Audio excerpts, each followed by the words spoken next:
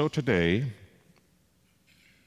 I would like for us to focus on change of view.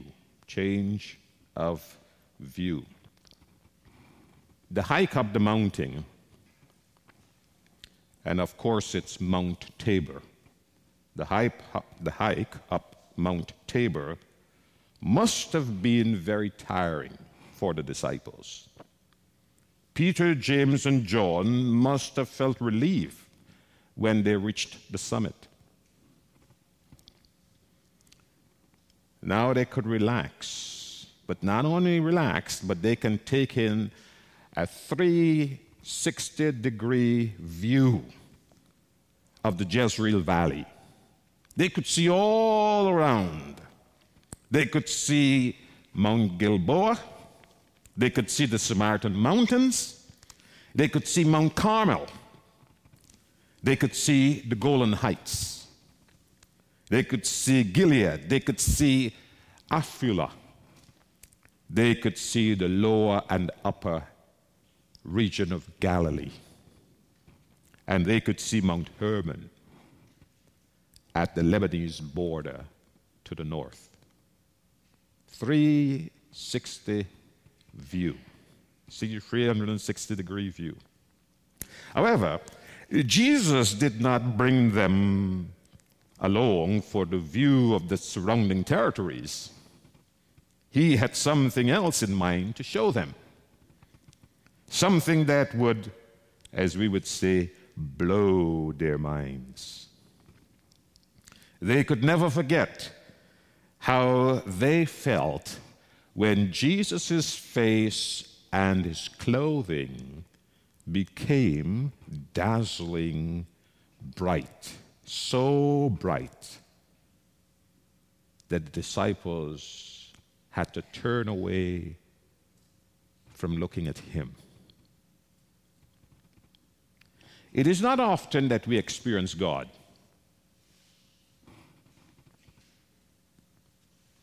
And it is not often that we experience God in such a powerful way. On occasion, when we experience God, or God's presence, we might say, it can be terrifying. The sight can make us fear for our lives,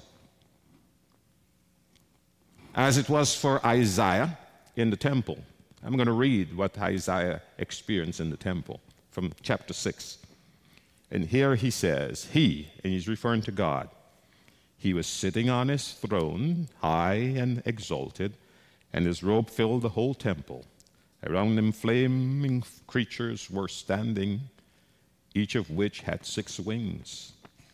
Each creature covered its face with 2 wings, and its body with 2, and used the other 2 for flying. They were calling out to one another, "Holy, holy, holy, the Lord Almighty is holy. His glory fills the world." The sound of their voices made the foundation of the temple shake, and the temple itself became filled with smoke. It's Isaiah now, he says, I said, there is no hope for me. I am doomed. Here's Isaiah, feeling like he's doomed by just the sheer magnificence of God. We hide because of our sinfulness. We cover ourselves because of the pure majesty of God and because of our impurity. We flee to escape God's righteousness, and we want the experience to end. And even then, we're changed by it. Isaiah was, and before him Moses was, as he stood before the burning bush. And so, in our reading today was Peter and James and John, as they were on the mountain, Mount Tabor, with Jesus. Our experiences of God are similar, aren't they? And we are amazed to live through them. Of course, the reason for this is to bear witness to God's amazing love. For many of us, our experiences of God vary significantly. We experience God when we're out in nature. And for us, it is amazing. So much so that we want it to last forever. However, it doesn't. We come down the mountain a different person because of it. Sometimes we do not know what to make of it. So we sit with it for a while, not telling anyone about our encounter with God. We pray and we hope to be guided going forward until we receive permission to share it with others. And when we do, it is not to convince anyone. It's not to convince anyone about God's existence, but simply to bear witness to God's love in our lives and in the world. And there are times, too, when it's not out in nature that we experience God, but in times of crisis. And it is an amazing experience also. It is usually an answer to prayer. For we know too well how powerless it feels to lose perspective. It feels good, therefore, in those moments, to turn our burdens over to God, to let God take our worries from us, to leave our troubles behind, or have Jesus help us carry those burdens. In those moments, it's a relief, isn't it? So much so that we want the encounter to last forever. But then we hear the baptismal charge. Let your light so shine before others, so that they may see your good works and give glory to your Father in heaven. Those words in the baptismal liturgy, they're powerful. Think about it for a moment. Let your light so shine before others, so that they may see your good works and give glory to your Father in heaven. That is to say, we, you and I who are baptized, we get to show the world who God is. In other words, God is seen through our good works. And that is truly amazing. Now, I tell you that I feel akin to Peter. The Peter in me is always getting in the way of God. Is that the same thing for you? The Peter in me gets in the way of God. And here's why. I want things to go according to my likes and my dislikes. You ever feel that way? Lutherans don't usually talk up in worship, so I understand. But I feel that way, that I like things to go according to my likes and my dislikes. Don't ask my sons. They'll have too many stories to tell you. I want to control outcomes. Do you ever feel that way? So, like Peter, I want to make God an offer. Let's capture the moment, okay? That we could make money out of this. All right. I don't think he was thinking that way, but you know, in our modern day, we'd say, let's capture the moment and then we'd bring people up the mountain and show them.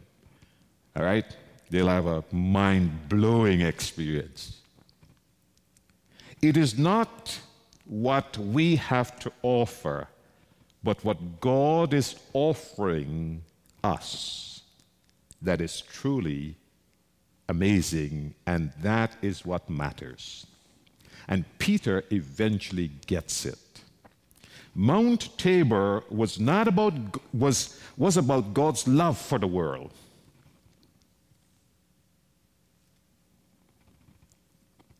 You and I know that to be loved is amazing, isn't it? Frank, to be loved is amazing, isn't it? I don't know about David, he's the king, okay? To be loved is amazing, yeah. And we do not make ourselves lovable, right? God loves us for who we are, right? Mount Tabor was about God's love, and God's love for us is shown in God's forgiveness.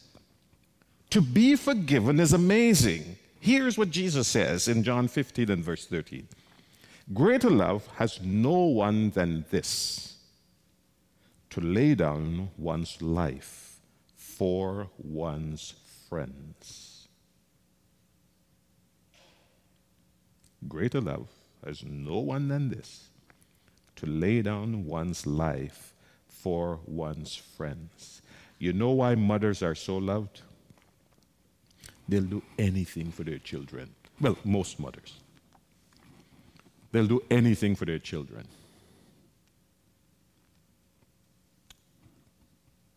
Well, so it was for my mom. Anything for their children. And that's the kind of love that we hear about in the gospel. God shows love for us by forgiving us.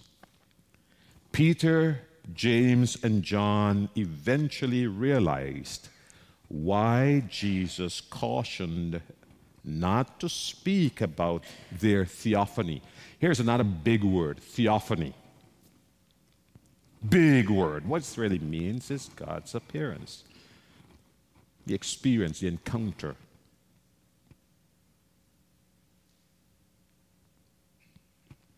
Not to speak about their theophany until after the crucifixion and resurrection. Only with hindsight would they understand the transfiguration. And you and I know it. We say it all the time. Hindsight is what? 20/20. There you go. And no doctor can prove us wrong because it's true. Right? Right, Scott? There we go. He's the doctor, so I had to make sure that we're on the same page. So we do not have to preserve the divine encounter. Just to have the encounter is an affirmation that God is with us. And why? Because God loves us. There are times in a life when we doubt it. But I want you to know that God's love for us is complete. God loves us completely.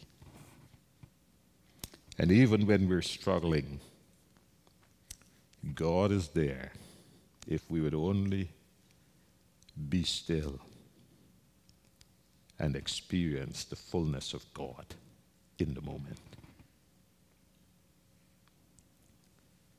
Change of view is what God gives us, that we might bear witness to his love in the world. Amen.